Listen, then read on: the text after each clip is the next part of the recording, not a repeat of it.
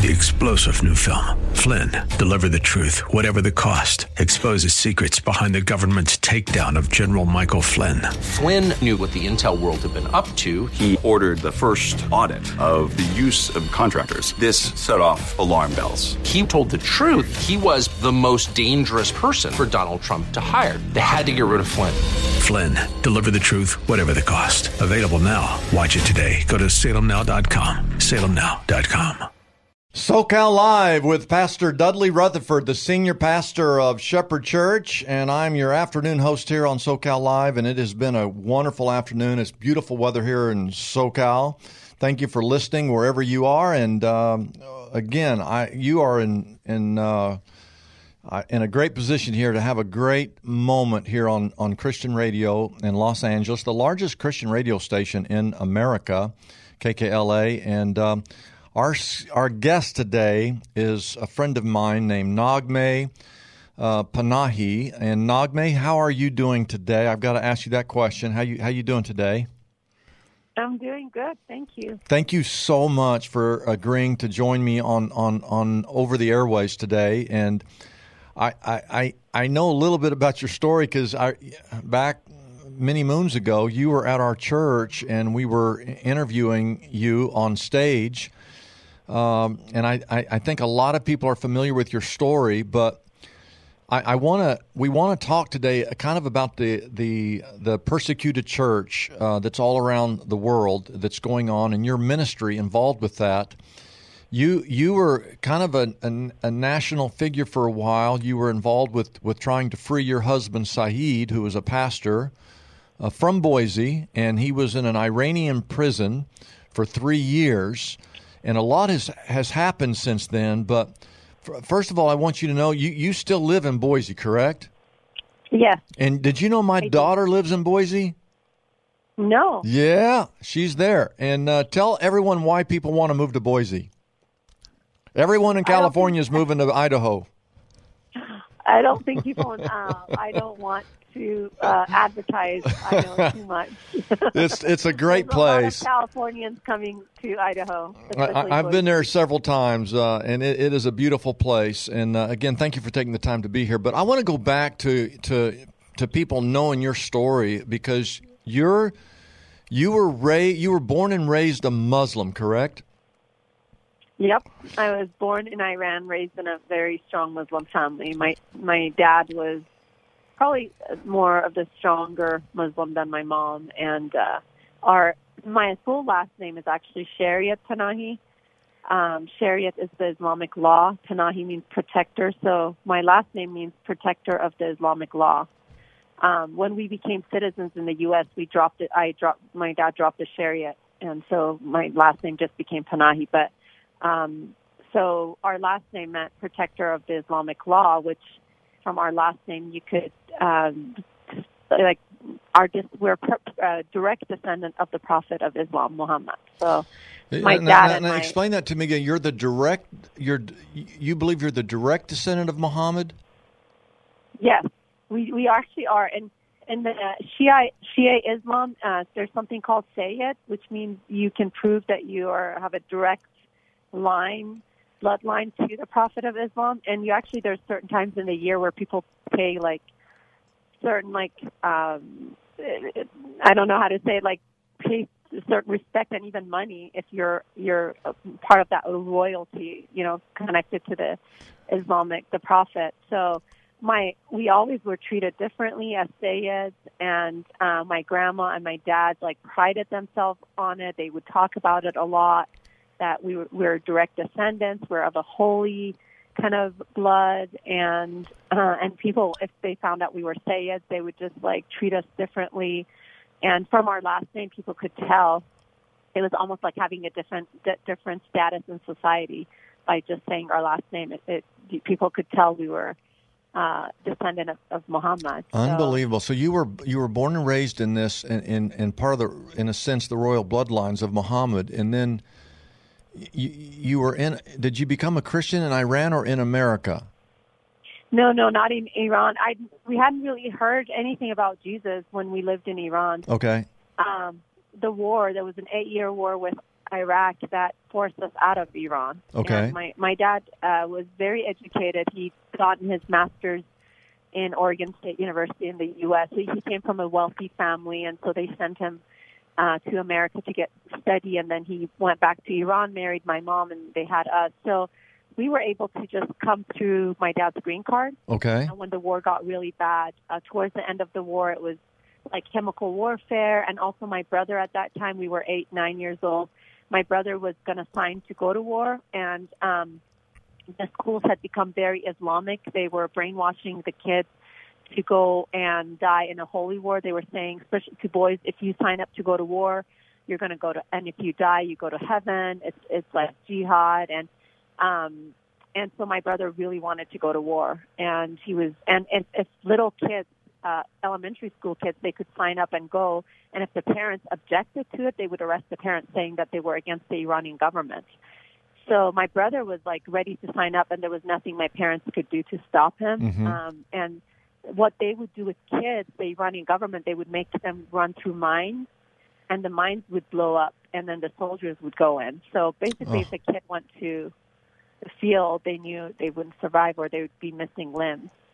So my parents were really afraid of that, on top of the chemical warfare that had just started with Iraq, and my dad, they just decided to leave, and we left when I was 9 years old. I had not heard anything about Jesus.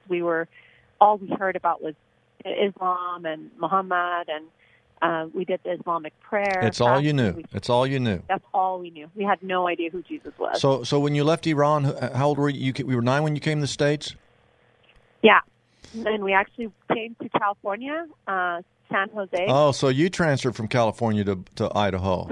I see how it goes. I see it's good for you, but not for us. I see.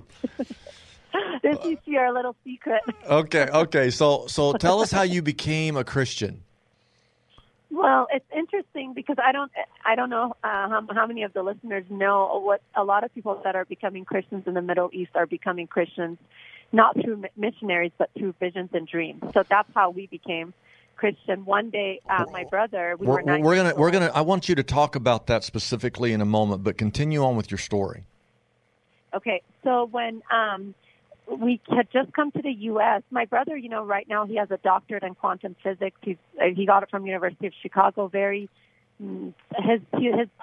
more like a mathematical person, so he's not emotional. Okay. So one day he was emotional and crying, and he was telling me he ran out. He was in a room, and he ran out. I was in the living room. He ran out and he said, "Naghmeh, I found the God we've been looking for. His name is Jesus." Because when we had grown up in war, we had prayed together, like, why would God allow this? Who is God? And we were trying to know God through Islam.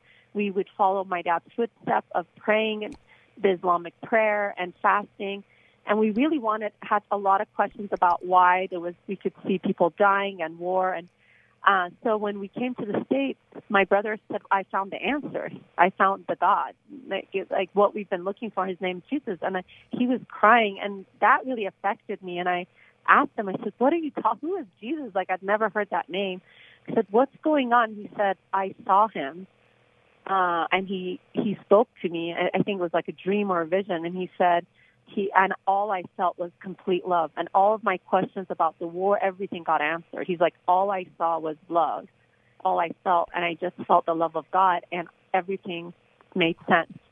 And so from that moment, we searched and found people that told us. We were asking everyone who's Jesus, and finally found some people. We couldn't speak English at that time, so there was Farsi-speaking people who told us and gave us Farsi Bibles, and we didn't even think how it would affect our parents, right? Because we were so excited. We got baptized right in the swimming pool in the townhouse area we were at, and we just came home and we had our Bibles in hand. We're like, guess what happened? Not knowing what was coming, which was a lot of anger. A lot of anger from my parents and persecution. Basically, my dad was so upset that he said, he sees like this is the worst thing that could have happened. He said, it's better if we would have all died in the war. He said, you've lost your culture, you've lost your identity, we've lost, Muhammad would turn in his grave just like, I mean, he was saying a lot of words that was just like, you don't know where my grandma had taught Islam, and she was a teacher of the Islamic religion in mosques, and he was just like beside himself. He said, we're going to go back to Iran. I didn't know this was going to happen. And he was very upset, very angry. My brother cried, and he said, but Dad, I don't believe in that anymore. I don't want to die in the war. And so my dad was contemplating taking us back to Iran when my uncle, who had just graduated from a university in California, said, this is a radical decision. Why don't you guys move to Idaho? I just found a job in a place called Boise, Idaho. And he said, you know what, there's not a lot of Christians there. And they're thinking California was filled with Christians because they correlated like Hollywood movie, all of that to Christianity, and they thought Idaho was not going to have as many Christians. That might be one of the funniest things you've ever said, Naghmeh. I don't know. How old was your brother? How old was your brother at this time? You were 9, and we were 9. We'd literally just come to the U.S. maybe a few weeks or maybe a few months. I can't remember. But he's around your same age. Oh, we're twins. Yeah, we're 9. Oh, I didn't know you were twins. I'm sorry. That's my bad. Okay, I'm Dudley Rutherford. I'm the senior pastor of Shepherd Church. I'm talking to Naghmeh Panahi, who was from Iran. Her family ties go all the way back to the Prophet Muhammad. And you're in California because of the what's going on in Iran, and you have this. Your brother has this vision and this dream, and you both give your lives to Jesus Christ, and you're baptized, and now your uncle wants to move back to Idaho because he thinks California is full of Christians. Yeah, my uncle told my dad, like, let's give Boise, Idaho a chance. I don't think there's no Christians there. Let's go there. Yep, and he said, it seems in the middle of nowhere, and your kids they're only 9. They're going to forget about this. They're going to forget about Jesus, and so that my dad thought it was a good plan, and we moved here, and they really did watch us. They took away our Bible. My parents would not let us, even me and my brother, to pray together. They really thought, we're so young, we're going to forget about it. And there was times where my dad was like trying to force us to go back to Islam, and just very angry, and we just got, God kept our faith, because I don't even know how at age 9 we continue to stand strong for our faith when our parents were so against it. So it really is a remarkable story. So the day comes. There's a great twist to this story, correct? There is. My parents, who'd taken away my Bible, our Bible, had started reading it when I was right around age 16. I didn't know that at that time, but they had started reading the Bible because my mom was going through a really bad depression, and she just picked up the Bible. And then my dad had noticed change in her, and he asked her, like, what's going on? You seem happier. You seem more at peace. And she told him, and he had started reading the Bible. So they were secretly reading the Bible without telling us, right around 7 years after the fact. But your dad started to see a difference in your mom. Yes, that's when, because my mom was afraid to tell him, but seeing the change in her, he wasn't as upset as he had been like 7 years earlier with us. Okay. So he started reading the Bible himself, and he wasn't as upset. So I didn't know that when I was a teenager, but I did notice a change in them, that they weren't as mean to us and as forceful. And the whole time, the 7-8 years that go by here, you and your brother, are you involved in a church? Do you find another Bible? How do you maintain your faith through those years? So no, we didn't have a Bible, no church, no Christian influence. I remember before my parents took the Bible, it was a Psalm New Testament Bible. Okay. It was like more an evangelical Bible that they gave to, anyways. I had read somewhere in Psalms 2 that stuck with me, a verse that stuck with me until I could actually get a Bible when I went to college. But it said, today I've begotten you, ask of me, and I will give you the nations as your inheritance. And that verse just stuck to me. So when my parents took away the Bible, I just kept praying that for verse. Wow. And I kept just saying, God, you've begotten me. I've become your child. all I ask of you is I don't want fame, I don't want money, I want the nations. I want to see salvation of nations. And it's interesting how it all played out, where years later when Said went to prison, I was sitting in front of the United Nations with over 100 ambassadors of different countries, and I was sharing the gospel, and it was being translated to every language in the world, and it just hit me that I had prayed this prayer since I had been 9 to share the gospel with the nations, and Said's imprisonment had given me that platform to share the gospel with many, many different nations and millions of Muslims, because it was on secular media. It was on BBC and CNN and NBC and Fox. It was all over, and all over Persian media. So I was just crying. I remember sitting at the United Nations sharing and looking at all the ambassadors and seeing all the translators, and just tears coming, thinking, wow, it just hit me. I've been praying this since I was 9. So no, I didn't have a Bible. I didn't have church, but I just kept praying that verse that I remembered I had read. I didn't really have a Bible till I went to college. Okay. It was the first time I really got involved in church. When I was 16, I started sneaking out and going to a local church. Right. But really my involvement with church really happened in college. Okay. And so let's go back to your dad and what happens to him. He's seeing the change in your mom. Then what happens? He sees the change in my mom. Then he starts reading the Bible himself, and something happened as they both were reading the Word of God. They just believed that was true. And I think my dad, from what I remember, he was afraid to tell his mom. My grandma was, I think, 70 years old at that time. But interesting enough, soon after my dad got saved, and he shared with his mom, my grandma also got saved at an old age, which is... Your grandma got saved too? Yeah, she got saved too. And she's been teacher of Islam, and they were both, my dad and my grandma, had been so proud of their Islamic heritage. So they had to kind of... That was then when they became Christian. That was nothing they could really be proud of anymore.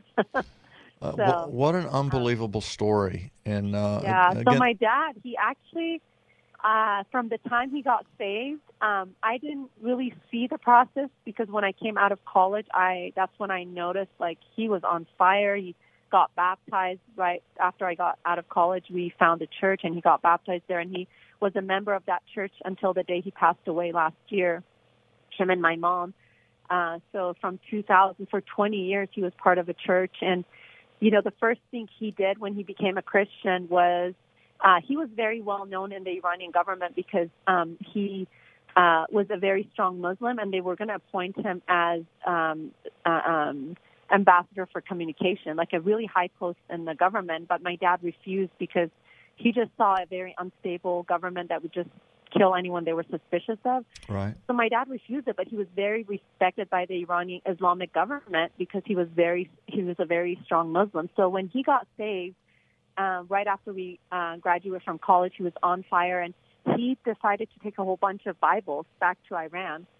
And he did, because he didn't, and that's a different story of how just he was able to smuggle it into the country. But he was on fire until I never really saw him waver in his faith. Mm-hmm. From the moment he got saved, he was giving out Bibles. Even right before he passed, he'd already had his suitcases ready to go, and he would visit Iran at least, a couple times a year. His suitcase had all these Bibles and stuff, and when he passed, we had to unpack it. But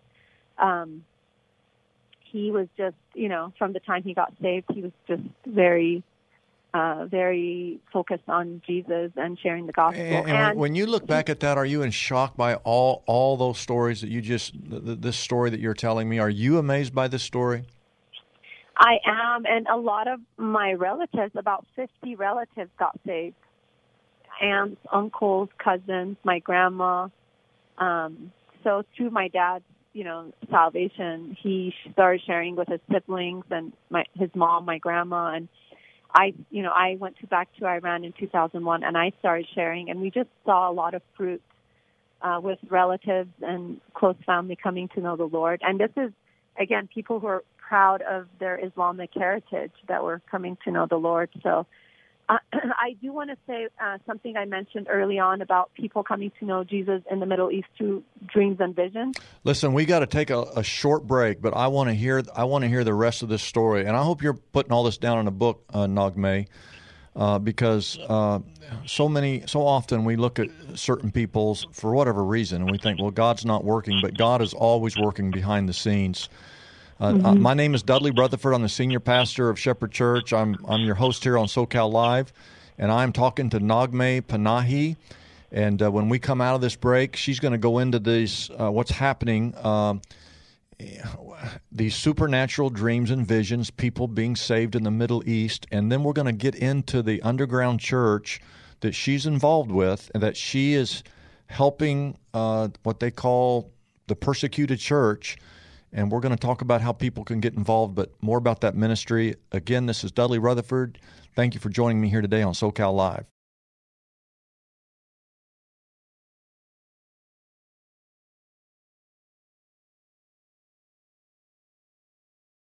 Oh, it is good to know that every single step of the way that God is with you, no matter what you're going through, no matter how hopeless your situation seems.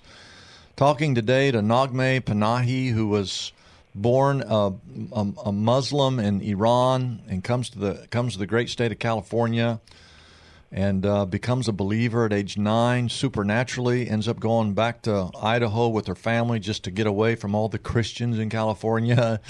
And there her dad, who's got bloodlines all the way back to the Prophet Muhammad, ends up giving his life to the Lord. It really is a story that only God could orchestrate, and it just goes to show that God is working around the world in ways that most of us have no idea, the things that God is able and capable of doing.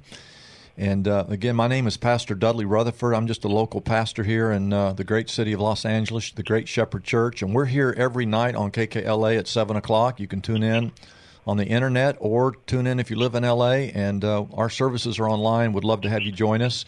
And you can get a hold of me on Instagram at Dudley Rutherford. And if you want to get a hold of Naghmeh Panahi, all you've got to do is look her up on social media. She's everywhere, and Naghmeh's real good at getting back to you if you message her on Instagram or Facebook. But Naghmeh, you were talking before the break. We were talking about just how God works supernaturally in the lives of people in the Middle East, is how He's reaching people supernaturally. And you want to dive into that a little bit further? Yeah. Before that, one thing I was reminded of was if you're Sayyid, descendant of Muhammad, you actually wear a different. If you're a mullah, you wear a different color turban. So mullahs that are a direct descendant, or like our family had, mullahs in our family, they would wear different colors, saying like it was almost like a higher caste. Wow. Saying that they wear the color green. But anyways, yeah, one thing I noticed when I graduated from college, I ended up going to Iran soon after September 11th, and I just felt like the Middle East. After the September 11th. After the towers were bombed or destroyed. Yeah, I literally saw the towers collapse. I saw there was rumors of war happening in the Middle East, and I just knew I had to go and share the gospel. And I don't know how I connected those dots, but it was God, because there was just such a burden on my heart to do that. And interesting enough, and my parents thought they were new believers. They thought I was crazy, and but they ended up supporting me to go. But it was a really empty airplane flying into the Middle East soon after September 11th, and flying into Iran. So interesting enough, when I went right in the early 2000s, when I really started, sharing the gospel with relatives, and started a little home group in my apartment, I didn't realize it till later. That's when the house church movement kind of exploded in Iran. So when God sent me to Iran, that was the beginning of an explosion of revival and house church movement. So it was exciting to be a part of that, because from 2001, when I was there, until 2005, I I was involved in one of the largest house church networks, and I saw thousands of Muslims give their hearts to Christ, and a lot of them were my age. They were college-age students, and it was exciting. But I wanted to share this because one thing I always questioned about God was, okay, God, what about people who've never heard the gospel? What about countries who've never had missionaries? Like, that's not fair if they haven't heard the. So one thing that God really showed me when I went to Iran was when I would start sharing with, I would be in a park and I would see a woman or something. I would go talk to her and say, do you know about Jesus? A lot of people I talked to, as soon as I would mention the name Jesus, they would cry and they would say, yes, I saw him in a vision. My child was dying. This woman, one of the first people I talked to, she was like, my child was dying, and I cried out to God. Instead of doing the ritualistic Islamic prayer, which you do it in Arabic, this woman is like, for the first time, I started directly talking to God, and I was like praying for my child, crying out for my child. And I saw Jesus, and he said, I am the way, the truth, and the life. And she said, I've been looking for his word ever since. I've been, looking for to know more about him. So many testimonies like that where I heard people just crying out to God and just God revealing himself to them without any missionary or any Bible or anything. So that was it really is amazing, because if you talk to someone from the Middle East who became a believer, many times it goes along and is equated to some supernatural event that took place. It is, and it's hard to understand in this culture, and I also don't understand it. But it does. That's what's happening in the Middle East. It's happening through supernatural revelations and dreams and things like that. Yeah, and in many ways, the Church of the New Testament, the apostles, they had the supernatural gifts, and God used those gifts in many ways to get the church kick-started back in the first century. I want to go back to the house church in Iran and have you explain to people. If someone asked you, what is the difference between the church in America and these house churches, how would you explain the difference between the two? Well, I think they're healthier. I've talked about, in the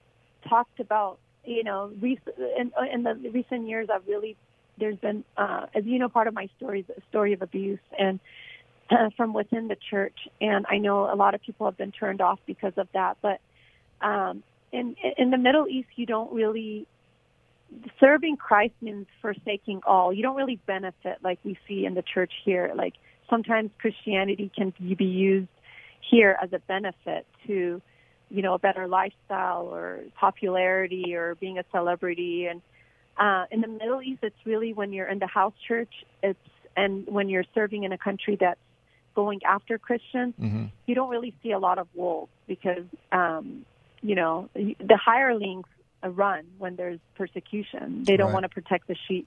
But the true pastors and true followers of Christ lay down their life. And so the persecuted church is a healthier church, in my opinion. Okay. What I've seen is a church that is willing to forsake all and pay the cost of following Christ. It's not a church that is focused. I've even realized growing up in America, there's a lot you're told that a happy life is a family that's hasn't fallen apart. I come from a broken home and a family that you have a certain lifestyle, but the persecuted church doesn't. They've lost everything. Their families a lot of times are torn apart. A lot of their loved ones are killed and imprisoned because they're Christians. They've lost their belongings. And they see that Jesus dying on the cross, that was it. That was all that God had to give. They don't really expect more from God, like a more comfortable life or some kind of, wealthy lifestyle or anything. And that has helped me, and I see the difference. It's huge, where one, you see someone just so thankful for the gift of salvation. They're giving everything, laying down their life, being arrested, not seeing their children grow up. And really literally giving their life to follow Jesus and to share the gospel versus I think the church here has gotten more comfortable, and I think a lot of the world has seeped into the church without us even knowing it. I think and it's made us ineffective. We've become so self-consumed and focused on what we don't have, what the world is telling us we're missing to be happy. And the persecuted church is different. And I've continued to be in touch with the persecuted church since 20 years ago, and they've really helped me keep the focus on the gospel and carrying the torch. You know, even here locally, I share with refugees and stuff. It's that all they care about is that one more person would know. If God would use them that next day, they don't know if they're going to survive the next day, for one more person to know about the gift of Jesus, of salvation, of eternal life. And that's their focus. They're really that's their number one focus. It's not gaining anything in this world. Yeah, it's Matthew 16, verse 34. Jesus said, if anyone would come after me, he must deny himself, take up his cross, and follow me. For whoever wants to save his life will lose it, but whoever loses his life for me will find it. And I definitely think the church in America, we've become lackadaisical. I mean, I see it even in the COVID pandemic thing that's happened here, that so many people just don't go to church and they're content just being at home and watching it online. And as I've talked many times, I understand there's certain health situations where it might be imperative for that, but we don't really live under any threat here like they live under in Iran. I mean, there's no correlation, is there? I mean, when Christians here think about being persecuted in America, it doesn't compare to what's going on in different parts of the world. Naghmeh, we're going to need to go to break here in just a few seconds here, but you're involved, your church, you live in Boise, and you have a church, Calvary Boise, and they actually have a ministry that's kind of connected with the underground church. When we come back after that break, I want to talk just for a moment about exactly how you're helping the underground church or the persecuted church. You yourself, how are you helping it? What is your church doing? How did they get involved in that ministry? And what could someone do today who is listening right now and they have a burden for the persecuted church? How can they come alongside you? How can they come alongside the church in Boise to get plugged in? Whatever that means, how can we help make a difference? And certainly, how can we who live here in America pick up our cross, which really means be willing to die, be willing to sacrifice, be willing to suffer, to be all in for the Lord Jesus Christ. This is Dudley Rutherford. We'll be right back after this break on SoCal Live.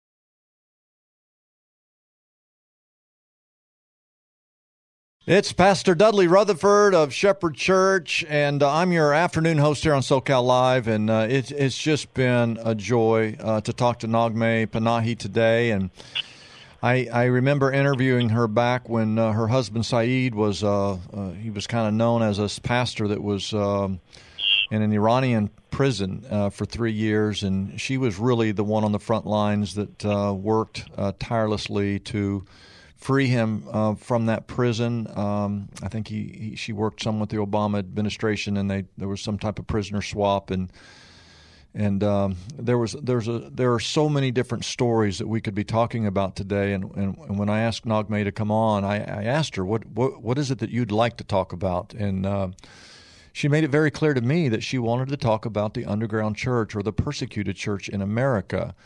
I think she herself has been persecuted in many, many ways. If you know her story, it's been a story of abuse that she's gone through, and been through a lot of tough times. And yet here she is, this remarkable story, really a truly remarkable story of how God worked in her life and led her and her brother to become Christians with a Muslim background that goes all the way back to the Prophet Muhammad. And then she gets involved in the house church. She goes back after September 11th, mind you, and goes back to Iran and begins and gets involved with one of the largest church networks in the Middle East, and it was flourishing. And eventually, just so many different things happened. But today, we're here in the year 2021, post-pandemic. living in Boise, Idaho, and she goes to a church called Calvary Boise. And again, I told her earlier, my daughter lives up there. Naghmeh, you need to meet my daughter. Somehow you got to work that out, because you will. She is a blessing to anyone she crosses paths with. But your church, Calvary Boise, is involved. And in fact, they can go to the website, calvaryboise.com /underground church. That's calvaryboise.com /underground church. Can you tell me how you're involved in the underground church today, and your church, how they got connected to that? Yeah, I continue to work with the underground church via different apps and social medias, and so the church here has helped. Some of the people I've worked with have had to become refugees in Turkey, and so the church here has helped me open a fund so people can donate to be able to support, especially those who've had to flee persecution, to locate them in another safe country. So that's my heart right now. I work with the persecuted church in Iran, but there's times where they have to flee. They don't want to flee, and like kind of what happened with Afghanistan. There's Christians that are just are pursued, and if they don't leave, they're they're forced to leave. And my heart is to help them get relocated and into a safe country. So that's I guess that's what I've. Anyone says, "What can we do?" That's my heart too. So, are there still churches in Iran? Christian churches? Are they still meeting? Are they? Yes. Are they forced? Yes. Are they above ground, underground? No, underground. So I work with a lot of underground churches in Iran right now, and they go underground, meaning they meet in homes. They're not registered with the government. They are meeting secretly, and the way they meet is in a way that cannot go under the radar. And the government sees the spread of Christianity is happening very quickly in Iran, and the government sees that as the number one threat to their national security. So they see it kind of like terrorism. They see it as a very big threat to their Islamic government. But it continues to grow despite the persecution, despite people being killed for their faith and being arrested. And my heart is to stand with the persecuted church. And as you know, I know you recently listened to the Julie Boys report with some of my story coming out of abuse and things like that. And another part of my heart has been is really hurting for the church here, people who have suffered abuse under the name of Christianity. And I kind of see it the same way in a way. Right. The organization deals with persecuted Christians that have started. We don't accept donations, but we also help abused women. Anyways, I see oppression as something that is God does not stand for. It's something that we see throughout the Bible. And so oppression of someone who has a different belief in the Middle East that is being oppressed by the government and persecuted, and also people who've been hurt and oppressed by people who call themselves Christians. And my heart is to really speak about that, and that's not who Christ is. Yeah. Christ was against use of power for oppression. And so... If somebody wants to get a hold of you, they just do that through social media and through Facebook, or that's kind of the best way, right? Yeah, just to look you up on Facebook. And but you're doing well. Your children are doing well. You have a standing invitation. I told you this. Anytime you want to go to Disneyland, which I haven't gone for 30 years, but if you ever want to go and bring your kids, I'm gonna. It's on my nickel. We're gonna take care of your kids and make sure they have a good day if that ever happens. I think when you offered that, they were 4 and 5. Now they're like 13 and 15. This is actually a better time to take them when they're older, because you don't have to carry them. I want to talk just for a moment about. I was reading today the story of just thinking about your life and ministry in Acts chapter 7, where Stephen was the very first Christian martyr, a man who was a believer and was put to death. Literally, his life was taken from him. And that's happening in the Middle East as well. I mean, we don't face the persecution here in this country like it happens, and again, in China, in the Middle East and other parts of the world. But there was this guy named Saul who was there, and he was giving his approval. Like he's there nodding, he's clapping when this Stephen was being stoned to death. He was literally clapping his hands and nodding and approving of this death of this Christian. And then in Acts chapter 8, this great persecution breaks out, and everyone is scattered. In verse 2 in chapter 8, they bury Stephen.